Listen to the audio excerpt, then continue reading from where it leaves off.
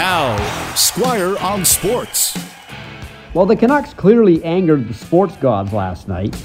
You see this in every sport.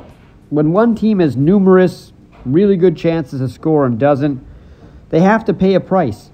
Football teams that are inside the 5-yard line and keep settling for field goals instead of touchdowns, that comes back to bite them. Basketball teams who miss free throws, that comes back to bite them. Baseball teams who leave too many men on base, same thing.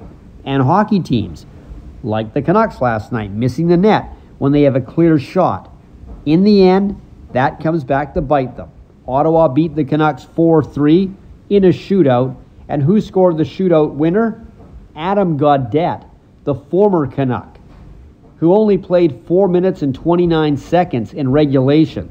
They barely put him on the ice, and then he comes and beats Vancouver in the shootout. Now that, clearly, is a sports god revenge on Vancouver missing all those chances. Okay, Canucks did get a point, though.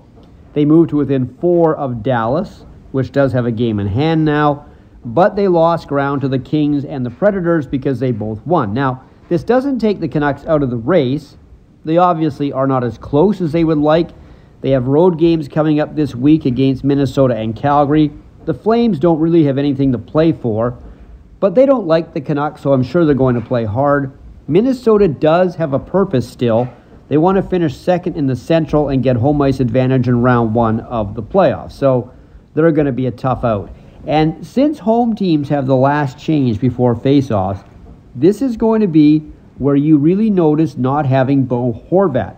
Teams can put out their top face-off guy and know he won't have to face one of the best in Horvat. And we know Horvat is out the rest of the regular season at least. Speaking of out, Yaroslav Halak, who played the first period last night but got hurt in a scramble and didn't finish the game, will not be on this road trip. That likely means Spencer Martin becomes Thatcher Demko's backup until further notice.